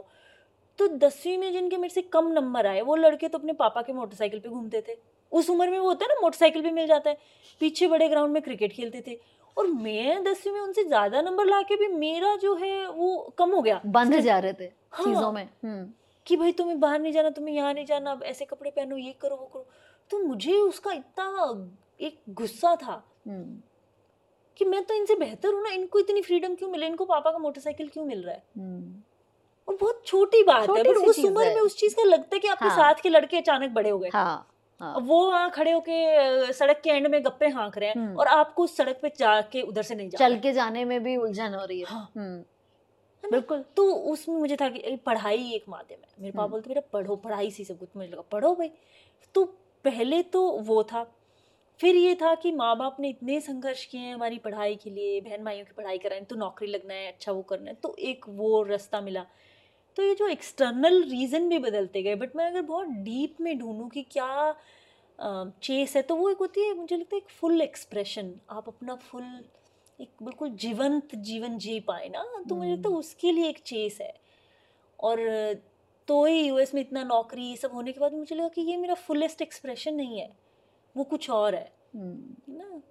वो जो मैं जीवन छोड़ आई या जहाँ वापस आके अभी जो मैं काम कर रही हूँ, और फिर उसमें ये बाहर वालों को तो अप्रूव करने का बिल्कुल ख़त्म हो गया। चाहिए डज नहीं नॉट मैटर approval। किसी को समझ आए नहीं, बहुत लोगों को नहीं समझ आता है। मैं गांव जाती हूँ, सलवार कुर्ते में ऐसे घूम रही हूँ, तो कोई तो गांव के लोग बोलते हैं कि बेटा तो कोई मैडम की नौकरी लगी क्या, बताते मेरे को फॉर्म आए हुए टीचर्स की रिक्रूटमेंट के कि बेटा भर दो, फॉर्म भर दो। होते ना आपके ताऊ जी, दादाजी, मेरी दादी को बता नौकरी के लग जाएंगे जाएगी कि चोरी नौकरी की। लग जाएगी ना। तो वो बहुत सारे नौकरी का बता के जाते हैं, फॉर्म भरवाते हैं, करते हैं, ये वो चलता रहता है। बट वो सारी चीज़ें मायने नहीं रखती, बिकॉज मेरे को मुझे लगता है कि उस काम में मेरा फुलेस्ट एक्सप्रेशन है जीवन की इस समय में, है ना। तो कहीं ना कहीं वही चीज रहती है कि आप बिल्कुल पूर्ण रूप से जी पाए हर मोमेंट में। और उसके लिए वर्ड्स अभी मिल रहे हैं, हो सकता है कुछ बेटर वर्ड्स होंगे, बट अभी मुझे ऐसा लग रहा है कि शायद वही एक चीज है कि जीवन एक बिल्कुल जैसा, अंतर्मन, हाँ, अंतर्मन बिल्कुल को पूर्ण रूप शांति से, मिले हाँ जी वो पाओ करके, आप, वो करके जो कर रहे हैं फिर उसके बाद कोई उसमें सवाल ना रह जाए अपने लिए ना रह अपने जाए। लिए। हाँ, हाँ, समाज का तो वो छोड़ ही दिया, वो हाँ, तो कि नहीं अपने पता। लिए कोई वो ना रह जाए कि ये किया नहीं है, ये कर सकते थे, या ये होना था, ये करना चाहिए था, उसको बिल्कुल अच्छे से करो। तो अभी जिस तरह से जो आप जी रहे हो, तो उसमें है सेल्फ एक्सप्रेशन? हाँ बिल्कुल। हाँ सो 10 पर on 10। मैंने, हाँ वो बिल्कुल है सेल्फ एक्सप्रेशन, और वो बिल्कुल बहुत ही इंटरनल है, मतलब वो किसी को बताने का, करने का वो नहीं है, वो काम, वो बदलाव, वो नहीं, बच्चों आपका को खुद का देखना। असेसमेंट हाँ आपके लिए, हाँ you are right now at your yes self expressed best. हाँ, और in the place where I wanted to be, in the moment, I mean, हाँ क्या कहूँ इस बात टोटली को। कंफर्टेबल इन योर हाँ स्किन, हाँ हाँ बिल्कुल। No regrets, only Nothing. Just want to keep doing that more and more. हाँ, और वो मुझे ये भी बहुत अवेयरनेस है कि ये हर समय के साथ बदलता है ना, कि इससे अटैचमेंट नहीं है कि आज ये परमानेंट हो गया तो बस अब यही, है ना। कल को आपका मन या आपका कुछ और एक्सपेंशन चाहिए, कुछ और एक्सप्रेशन चाहिए, और वो हो सकता है, और जीवन हमेशा उसके लिए तैयार रहे। But in this moment, in this year, in last 2-3 years, so जो चेंज है उससे फियर भी बहुत होता है सबको, है ना। जो चीज़ पता ही नहीं है कि क्या होने वाला है, तो उसका एक अननोन डेविल, ना, एक फियर होता है, व्हाट इफ दिस। बट आपको नहीं लगता, मुझे नहीं एक्सपीरियंस होता कि आपको वो अननोन डेविल का कोई फियर है? ये फिर बहुत पहले मैंने इसको ब्रेक किया, और ब्रेक नहीं किया मतलब उसके लिए मेरे पास इसका वो था, मुझे लगा था वर्स्ट केस क्या होगा, मैं वही गांव में जाऊंगी जहाँ मैं पली बड़ी, खेत में काम करो या कुछ और, तो वो तो जीवन हम जी के आए ना। ये चीज़ें मैं बहुत पहले सोचती थी, अब नहीं, बट बहुत पहले, जब मैं पहली बार घर जयपुर छोड़ के जब मैं दिल्ली आई, या और कि मेरी जॉब नहीं लगेगी या क्या हो जाएगा, ये जो क्या और डर होते हैं ना, फिर ज़्यादा से ज़्यादा क्या होगा, वापस गाँव जाओगे, और इतने पढ़े लिखे हमारे पापा टीचर थे, हम फिर टीचर बना के पढ़ा लेंगे, मतलब वो यहाँ से शुरू किया, अंत में वहीं आ जाओगे ना, उससे वर्स और क्या और क्या होगा, और वो वर्स है ही नहीं, वो है ही नहीं, है ना। तो वो बहुत पहले माइंड के बैक ऑफ द माइंड में बन चुका था। और अभी भी बहुत सारे फ्रेंड्स बोलते हैं कि आप रिटायरमेंट के लिए कितनी सेविंग करो, then you can quit the corporate career and do something what you want to do, ये वो, तो वो जो क्वेश्चनिंग माइंड में वो क्वेश्चन चलता रहता है। पर मुझे था कि ठीक है ना, कहीं भी बच्चे पढ़ा के पेट तो भर ही लेंगे, क्या ही है, मतलब वो आज से बहुत साल पहले जब वो डर को ओवरकमिंग का फेज था, उसमें ही वो बैकअप सेट हो गया था कि ये बैकअप है हमेशा जीवन का, ये तो कर ही लेंगे, और इससे जो रिजल्ट आएगा वो अपने को चलेगा। हाँ बिल्कुल बिल्कुल। और ये मुझे लगता है बिल्कुल नीचे से आते हो ना, उसका यही वो है, वो फ्रीडम तभी मिलती है आपको, पता है कि और नीचे कैसे जाओगे, हाँ, और तो क्या ही और है, क्या ही है नीचे। बिल्कुल, मैं भी हमेशा यही बोलती हूँ कि जब आप किसी वर्स्ट फेज से ऊपर आते हो तो ऊपर ही आओगे, दिस नो, अब ऊपर से नीचे कैसे जाओगे, वहीं से तो आए हो, वो तो रॉक बॉटम था, रॉक बॉटम से नीचे और क्या ही होगा, ऊपर ही हो सकता है। और इतने पर्सपेक्टिव्स के बाद लगता है वो शायद रॉक बॉटम नहीं था, उस जीवन में भी बहुत कुछ अच्छा है, बहुत कुछ वो है। तो भी गांव में जाती हूँ, काम करती हूँ, मुझे लगता है यहाँ पे बहुत सारी चीज़ें जो बहुत अच्छी हैं, और जिन चीज़ों को हम एक सपना समझ के जीते हैं, है ना, उनके भी बहुत सारे चैलेंजेस हैं, है ना। तो वो क्या, जैसे आपने शुरू में ही शेयर किया था कि जैसे यूएस को एक इंडिया के लोग, यूएस एक एस्पिरेशन होता है, बट दो पहलू हैं। बिल्कुल, हाँ।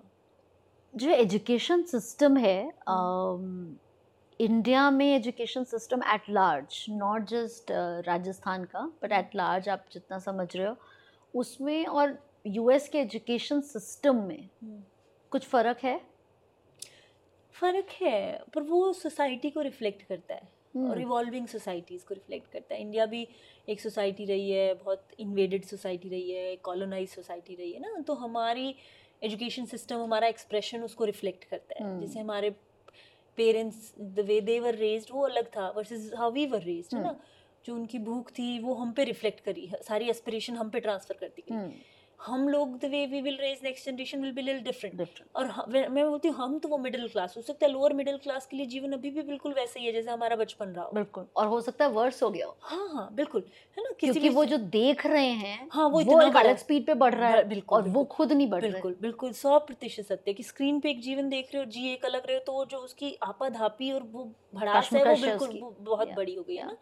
तो हमारा एजुकेशन, हमारा वे ऑफ बीइंग, हमारा रिफ्लेक्शन, आर्टिकुलेशन, वो सब उसका रिफ्लेक्शन है। अमेरिका एक इंडिपेंडेंट सोसाइटी रहा है बहुत सालों से। वो हम लोगों की तरह, इनफैक्ट उनकी सोसाइटी हमसे बिल्कुल ऑपोजिट है। हम लोग तो इन्वेड हुए, कॉलोनाइज हुए, फिर अब एक स्वतंत्र देश बने हैं, अब 70 साल से अपना वो कर रहे हैं। वो लोग तो यूरोपियंस जाके वहाँ सेटल हो गए, उन्होंने उस धरती को अपना बना लिया, उन्होंने वहाँ के नेटिव अमेरिकन को साफ कर दिया, वहाँ के ब्लैक, यहाँ से ब्लैक लेके गए अफ्रीका से, उनको वहाँ स्लेव बनाया। तो उन्होंने भारत से 4 गुना लैंड को लेके उसको अपना देश बनाया है। वो लकीरें खींच के जैसा चाहते थे वैसा बना दिया, है ना। वो ये एक सिविलाइजेशन है, वो एक स्ट्रक्चर है। तो उनका एक्सप्रेशन बिल्कुल अलग होगा। हम जितनी फैमिली की वैल्यूज देते हैं विद ऑल इट्स चैलेंजेस, ये हमें बहुत कुछ देती है।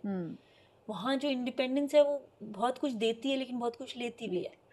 मैं आपको बता रही थी कि एज ए वुमेन आपको स्वतंत्रता तो सारी मिल जाएगी, बट उसके साथ सारी रिस्पॉन्सिबिलिटी भी आपकी है।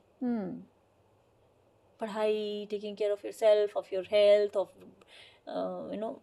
Giving birth to children, raising them, being their driver, being their midnight story पढ़ने वाले, केयर टेकर, सब कुछ है। और ग्लास सीलिंग भी तोड़नी है कोई, है ना, वो भी एक है। It takes a lot of toll. आसान नहीं है, बिल्कुल आसान नहीं है ना। तो इसके कुछ वो है। सो एजुकेशन सिस्टम में बहुत इंडिपेंडेंस है, एक्सप्रेशन है, हैंड्स ऑन है, वो सब है उस चीज़ में, जो दूर से बड़ी अच्छी लगती है। और कुछ पार्ट हमें इसमें होना चाहिए, बट वो होगा। जैसे हमारा एक्सप्रेशन बदल रहा है, हमारा एजुकेशन सिस्टम भी बदलेगा। बिल्कुल। यहाँ इतनी 1 बिलियन से ऊपर के लोगों को पिरामिड बना हुआ है ना, IIMs, IITs, ना, AIIMS, cherry on the top, cherry. और उसको कितने लोग उसमें एग्जाम दे रहे हैं, फिर वो आए हैं तो उसके एग्जाम को क्लियर करने के लिए जो 4 साल आप रगड़ के आए हो, तो जब वहां पहुंच जाओगे तो वो रगड़ा माइंडसेट ओवरनाइट तो नहीं बदल जाएगा ना। एग्जाम क्रॉस करने के लिए जो क्रैमिंग आपने करी है वो ऐसे तो नहीं नेक्स्ट डे आप आते ही वो क्रैमिंग भूल के आप इंडिपेंडेंट एक्सप्रेसिव पर्सन बन गए हो। तो education systems are not set in stone, they are reflection of different things. वहाँ के एजुकेशन सिस्टम में ये जो इंडिपेंडेंस, हैंड्स ऑन, ये जो expression, team work, cross functional, ये जो बहुत अच्छी चीज़ें जो हमें नहीं मिली, बिकॉज हमारा एजुकेशन सिस्टम ऐसा है कि ब्रिटिश ने असेंबली लाइन बना दिया, आप आर्ट्स पढ़ रहे हो तो आप आर्ट ही पढ़ोगे और फिर उसका ही काम करोगे। वहाँ क्रॉस पॉलिनेशन है, क्योंकि अब यहाँ अगर एंटरप्रेन्योर्स ज़्यादा बनेंगे तो नीड क्रॉस पॉलिनेशन की हो जाएगी, कि आपको डिज़ाइन भी आना चाहिए, आपको मैथ भी आना चाहिए, आपको म्यूजिक भी आना चाहिए ना। तो हमारे एजुकेशन सिस्टम पे वो रिफ्लेक्ट करने लग जाएगा। तो वो एक इस तरह का है। वहाँ का चैलेंज, एक जो सबसे बड़ा चैलेंज मुझे दिखा कि वहाँ अभी भी मुझे लोग बोलते थे कि I am the first generation college going person in my family. मुझे वो विश्वास नहीं हो सकता था कि इतनी बड़ी देश, इतना सब बोलते हैं अमेरिका पढ़ने जाएंगे, आप फर्स्ट जनरेशन कॉलेज गोइंग है, और you feel proud about that. वहाँ वो बड़ा ही वो है कि आप एजुकेशन अफोर्डेबिलिटी बहुत ही मुश्किल है। Typical middle class parents sending college to education is extremely expensive. Lower middle class में तो कॉलेज भेजना हो ही नहीं पाता है, but we take for granted, and Ivy Leagues are only reserved for the richest of the world, है ना। तो ये एक फाइनेंशियली कहने को आप हमारे पर्सपेक्टिव से आप अमेरिका में रह रहे हो, but right to education is not like a right, it's an affordability thing, and which is like not like कि कुछ 2-4 लोगों के लिए मिस हो जाता है, आप बोल रहे हो काफी लोगों के लिए मिस हो जाता है। ऐसा नहीं है कि स्टेट में भी कॉलेज आ रहे कॉलेज। हाँ, बहुत मेरे फ्रेंड्स मिलते थे जो फर्स्ट जनरेशन कॉलेज गोइंग थे, मेरे साथ काम करते थे। और मुझे लगा इस जमाने में मतलब, हाँ, मुझे बहुत अचंभा लगा उस चीज़ का। फिर मैंने जब देखी फीस कितनी होती है कॉलेजेस की, तो it's not affordable at all. तो तभी तो दुनिया के हर देश से सबसे रिचेस्ट लोग अमेरिका पढ़ने जाते हैं ना, India, China, Middle East, Europe, मतलब it's not like everybody is just Everybody landing can there. study in America. But even Americans born and brought up living, earning in America, उनके लिए भी वो मुश्किल है. तो अब हम यहाँ पे grass root basic fundamental level पे एजुकेशन की बात कर रहे हैं, बट वो कॉलेज ही पहला जनरेशन का बंदा गया है, तो पीछे के लोग तो नहीं गए ना, वहाँ तक पहुँचे नहीं. तो वो है कि वहाँ पे आपको वो डिस्पैरिटीज बहुत ही क्लियरली दिखेंगी अक्रॉस क्लासेस एंड रेसेस. तो वो है. तो हर दोनों, तो मुझे लगता है education system set in stone नहीं है. It's a reflection of your society overall. आपकी सभ्यता को, आपके देश के स्ट्रक्चर को, लोगों की एस्पिरेशंस को रिफ्लेक्ट करता है.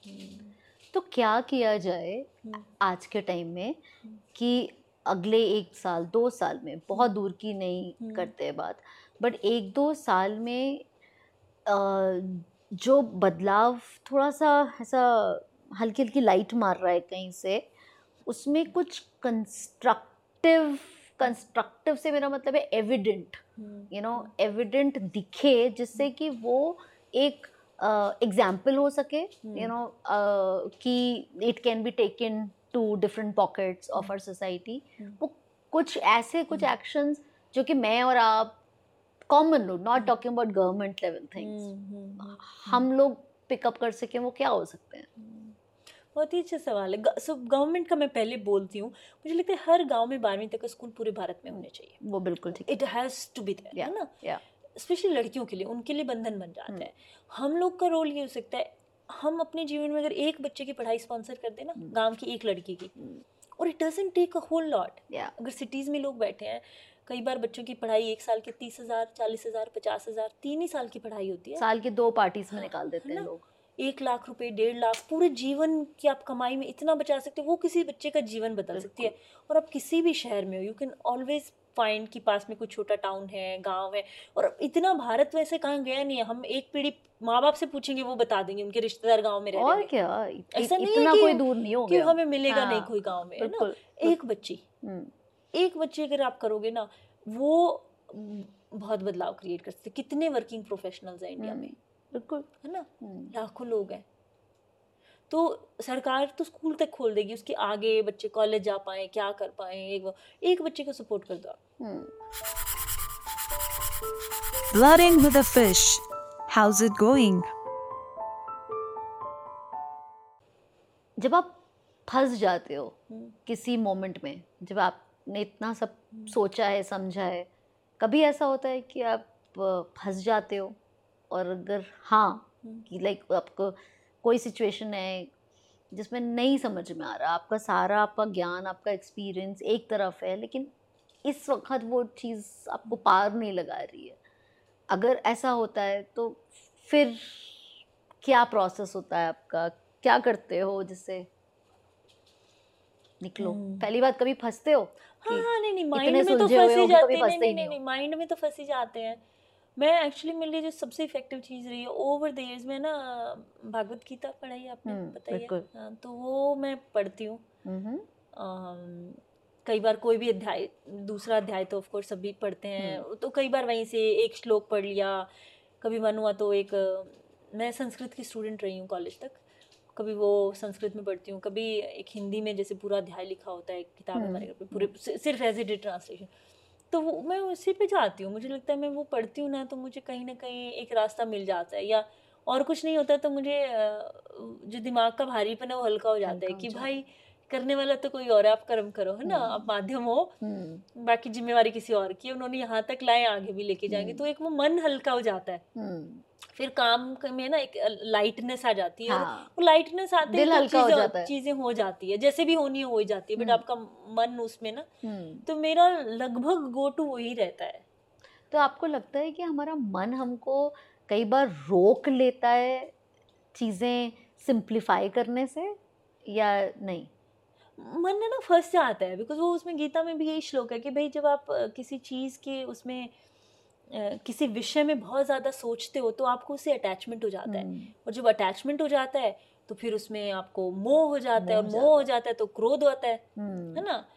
तो वो क्रोध से फिर आपकी बुद्धि काम नहीं करती है, फिर बुद्धि काम नहीं करती, तो वो ही प्रोसेस होती है कि एक जिस टॉपिक में बहुत सोचते हैं फिर उससे बिल्कुल उसके अंदर घुस गए, फिर उससे अटैचमेंट हो गया, फिर जब अपने तरीके से नहीं हो रहा तो वो क्रोध आ रहा है तो माइंड काम नहीं कर रहा है, तो बार बार पढ़ के रियलाइज होता है कि शायद इसमें यही हुआ है ना, तो थोड़ा सा ईज ऑफ कर दो या उस टॉपिक पे नया सोचो या लेट इट बी या व्हाटएवर। पर मुझे हमेशा ऐसा थोड़ा डिटैच हो। हाँ, हमेशा वो पढ़ने के बाद मुझे हमेशा रिलीफ मिलता है। तो मैं बहुत बहुत बार होता है ऐसे मोमेंट्स आएंगे और मैं हमेशा वही करती हूँ कि चलो अभी बैठ के थोड़ा पढ़ती हूँ। वो पढ़ते source, get to the source. हाँ, बिल्कुल बिल्कुल बिल्कुल। So who are the people who have influenced you a lot in your life? बहुत सारे लोग हैं, बहुत जितना आप ऑब्जर्व करते हो बहुत सारे होंगे है ना। ऐसे मेरी दादी बहुत इंस्पायरिंग रहा, उनका जीवन और हमेशा साथ रही, और वो एक उन्होंने हमारे घर का एक अलग ही माहौल दिया। वो बहुत यंग एज में 32 में उनके हस्बैंड की डेथ हो गई थी, तो विडो थी वो, तो बहुत अमेजिंग पर्सनालिटी है। इनफैक्ट आप बुक पढ़ोगे तो आपको पता लगेगा उनके बारे में। पापा जैसे रहे, मेरे गांव में स्कूल टीचर्स थे, मेरा टीचर से हमेशा बहुत अच्छा कनेक्शन रहा है। अगर मैं छोटी होती तो मुझे ऐसा लगता मैं बड़ी हुई टीचर बनूंगी क्योंकि मुझे टीचर मुझे लगता है हर बच्चा एक मोमेंट तो जीवन में आता है जब उनको लगता है हम बड़े होकर टीचर बनेंगे। अगर अच्छा टीचर मिल गया तो जरूर लगता है कि टीचर ही बनूंगी। और मैं तो ये भी सोचती थी कि मैं ऐसा हेयर स्टाइल करके जाऊंगी स्कूल में जब टीचर बड़ी होके बनूंगी, और ये ऐसे लगा के चुन्नी लगा के जाऊंगी, ऐसे दिखूंगी। बिल्कुल फुल प्लान था। तो बहुत अमेजिंग टीचर्स बने जीवन में। कई बार जिस समय राइट टाइम पे राइट लोग होते हैं ना, वो आपके पूरे जीवन की दिशा बदल देते हैं। और मेरे को बहुत सारे राइट टाइम पे राइट लोग मिले। हमारा पहला गांव में जिन्होंने स्कूल खोला कृष्ण गुरु जी, फिर मेरे इकोनॉमिक्स के ओझा सर थे, फिर मेरे एक पहले जिस कंपनी में जॉब किया एक पीके मार्कंडे हैं, वो सीईओ है, वो बहुत अमेजिंग थे। फिर दीपा करके एक मेरी बॉस हैं टाटा स्टील में, वो अमेजिंग थी। फिर मैंने जहाँ यूएस में जॉब किया मेरे 2-3 बॉसेस रहे, एक एचआर लीडर थे, वो मेरे बड़े अच्छे मेंटर थे। तो ना आपको डॉट्स कनेक्ट होते हैं कि उस समय आपको जीवन में सही दिशा में हेल्प करें। और मैं रीच आउट करती हूँ, मुझे वो नहीं है, अगर मैं फंसी हूँ मैं बोलूँगी, मैं बात करूँगी, मैं पूछूँगी, शेयर करूँगी, आइडियाज़ लूँगी। इसी तरह फ्रेंड्स है ना। तो मुझे ये आइडिया कि ब्रिज बनने के लिए बहुत सारे तरीके हैं। somebody can be a good boss to be a good bridge, somebody can be a good friend, somebody can be kind, है ना। तो बहुत सारी चीज़ें जो आपको किताबें, माय गॉड बचपन से मुझे ऐसे था, किताबों में घुसी रहती मैं, कहानियों में, किताबों में। 12वीं में मेरे को याद है एक ज्योति पुरुष करके सत्येंद्र पारिक की बुक, मैं हिंदी मीडियम स्कूल में पढ़ी, सत्येंद्र पारिक की ज्योति पुरुष करके विवेकानंद पे एक छोटी सी ऐसी किताब लगती थी। उसको मैंने कितनी बार पढ़ा है। 11वीं की छुट्टियों में 12वीं की किताबें पढ़ते तो मैंने 11वीं की छुट्टियों में उसको पढ़ा, 12वीं में पढ़ा, 12वीं के बाद पढ़ा, उसके बाद मैंने बहुत बार पढ़ा। मैं जितनी बार पढ़ती थी मुझे इतना इंस्पायर करता था, है ना। तो वो खत्म ही नहीं होता ना कभी, वो खत्म नहीं होता है। तो इंस्पिरेशन, इन्फ्लुएंस इतने पॉइंट से आता है जीवन में। और अब मैं आजकल मैं आपको जैसे बता रही थी, गाँव में जाती हूँ, मैं उन मदर से मिलती हूँ जो पढ़ी लिखी नहीं है, माएँ जो 0 पढ़ी लिखी हैं, काम करती हैं लोगों के घरों में, खेतों में, और अपनी बेटियों को पढ़ा रही है। 12वीं तक में बेटियां 90% नंबर ला रही है और उम्मीद है कि हमारी बेटी किसी दिन नौकरी लगेगी। मतलब मुझे लगता है किस मिट्टी के बने हैं ये लोग, है ना। तो हम लोग तो बहुत छोटा डॉट ही कनेक्ट करें उन बच्चों के लिए। उन माओं का देखो संघर्ष, उन्होंने कोई जीवन नहीं देखा। एक दिन मैंने एक बच्चे है उनको बोला कि आप बच्चों को कॉलेज छोड़ाना है या बात कराना, बोलते हम तो कभी कहीं गए नहीं है बस में या कहीं नहीं गए। कुछ ना होने के बावजूद भी इतनी होप रखना, मेहनत करना, करवाना। तो मुझे लगता है यहाँ तो इंस्पिरेशन हर कॉर्नर में पड़ी है, थोड़ी सी आँख खोल के देखने की जरूरत है सच में, है ना। लेकिन जब जैसे जिनकी आप बात कर रहे हो, उन्होंने जिसको हम लोग देखना कहते हैं क्योंकि हमने देखा है, शायद वो उन्होंने नहीं देखा, बट क्या इस वजह से उनको शायद डर ना हो सकता है, हो सकता है, हो सकता है, क्योंकि जिस रास्ते आप गए नहीं ना, उसका डर भी हो सकता है और एक नाइव होता है ना, तो उनको जैसे एक उम्मीद है कि ये एक अच्छी रास्ता खोलेगा, पर ऐसा डर कुछ पता ही नहीं है कि उसमें क्या गड़बड़ हो सकता है। और माँ का मन पता नहीं कैसा होता होगा। वो टीचर भी कभी बोलती है बच्चों का अच्छा, तो उसकी उम्मीद बनती है। बच्चियाँ बोलती है कि देखो मैं फर्स्ट आई क्लास में, तो उसकी उम्मीद बनती है। पता नहीं क्या, बहुत बड़ी डाई हार्ड बिलीवर्स होती है ना ये माएँ। हाँ, कुछ तो है। वो बहुत मिस्ट्री लगती है मुझे, और बहुत एक तरह का ना इंस्पिरेशन मिलती है जब भी मैं जाती हूँ, मिलती हूँ। थोड़ी सैडनेस भी होती है बिल्कुल ना, पर इट्स अनबिलीवेबल। क्योंकि आई थिंक वो लॉजिक से नहीं आती ना, बिल्कुल नहीं है, ये बिल्कुल। लॉजिक पे तो ये सब कुछ वर्क ही नहीं बिल्कुल करेगा। बिल्कुल नहीं करेगा, है ना? तो ये बिल्कुल। दिस इज लाइक एब्सोल्युटली हाँ। कि वो मिस्टीरियस है कि किस तरह से वो माइंड काम कर जाता है, दिल कहाँ पे धड़क जाता है, बट लॉजिक पे तो नहीं होता। नहीं नहीं नहीं। Yeah. और और फादर्स उनका का लॉजिकल होता है। फादर्स का तो थोड़ा होता ही होगा, बिकॉज वो तो फिर भी जाते हैं, कुछ देखते हैं, करते हैं ना, पास की मार्केट में गए, दो काम और दो करने जाते जोड़ के हैं। 4 बनते हैं, वो हाँ, बट समझते माएँ हैं। तो बिल्कुल घर से भी नहीं निकली, 15 साल में आपकी शादी हो गई, आप बिल्कुल पढ़े लिखे हो, पूरी उम्र खेतों में काम किया, आपके आसपास कोई आपकी कम्युनिटी की औरत लेडी नौकरी नहीं करती, है ना? आपने तो ऐसा कुछ नहीं देखा। आपने तो एक टीचर देखी है, महिला, वो आती है गाँव की और वो बोलती है आपकी बेटी बहुत होशियार एक है। डॉक्टरनी होगी और एक टीचर होगी, हाँ। ये 2 महिलाओं को देखा आपने कुछ करते हुए। हाँ, एक आजकल तो गांव में लेडी सरपंच भी बनने लगी है, पुलिस में भी आने लगी है, लड़कियां आर्मी वार्मी भी क्लियर कर ले, तो बदल तो रहा है। बदल तो पर उसको ऑब्जर्व करके अपने घर में उसको उस विश्वास के साथ लाना, उम्मीद रखना, ये बहुत इंस्पायरिंग, मतलब वो सभी चीज़ों से ज़्यादा बड़ा, कॉन्सेप्चुअल चीज़ों से ज़्यादा इंस्पायरिंग है फर्स्ट हैंड इन चीज़ों को देखना। Flirting with a fish. How's it going? Okay, so one surprise for you now. ठीक है। We're doing a rapid fire. Okay. चलेगा? चलेगा। ठीक है, तो ये डीप तो आप जा रहे थे, बट हम और डीप जाएंगे, लेकिन रैपिडली जाएंगे। ठीक है। Okay, favourite time of the day? 7 PM। 7 PM. People or books? It is so difficult. Books. Books. Favorite place in India? वैसे गांव, but I will say Udaipur. Specifically Udaipur. Okay. Food or music? Food. Okay, that was simple. Phone or chat? Call. Phone. Okay. Talk or listen? Oh my god, depends. But what's your default? Listen. Favorite language? Oh, what I speak at home, Rajasthani. Rajasthani. Personally, you relate more with men or women? Women. Salt or sweet?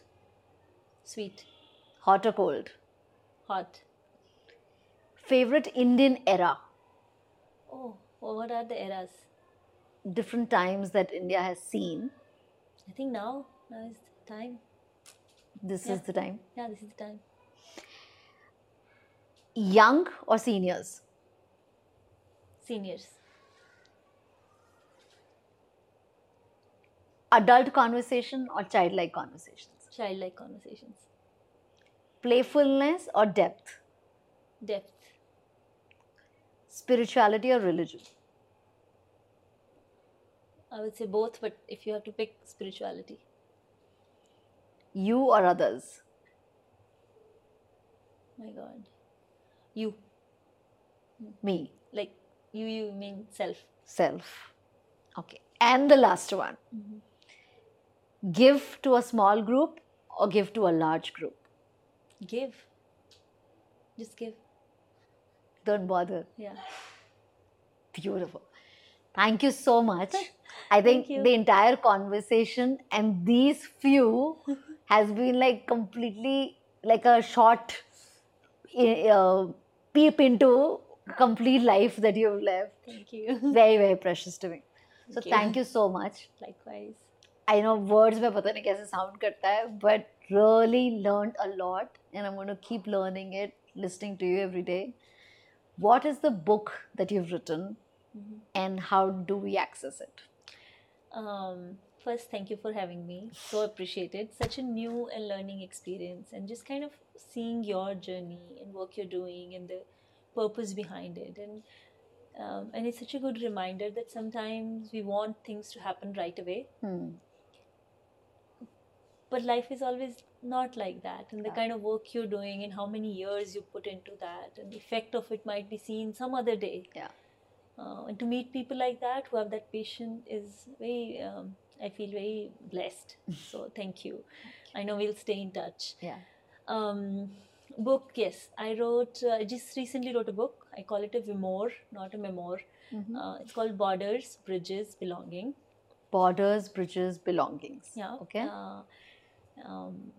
A journey of hope across lands and generations. It's kind of subtitle. And borders is because my grandmother's generation lived the reality of borders. my parents' generation crossed many bridges to make a better life for their kids and family. And I spent my life figuring out, my journey led me in search of belonging and, coming back home. So I feel like this generation and that part of being a bridge can be an important part of all of us discovering our belonging in this time.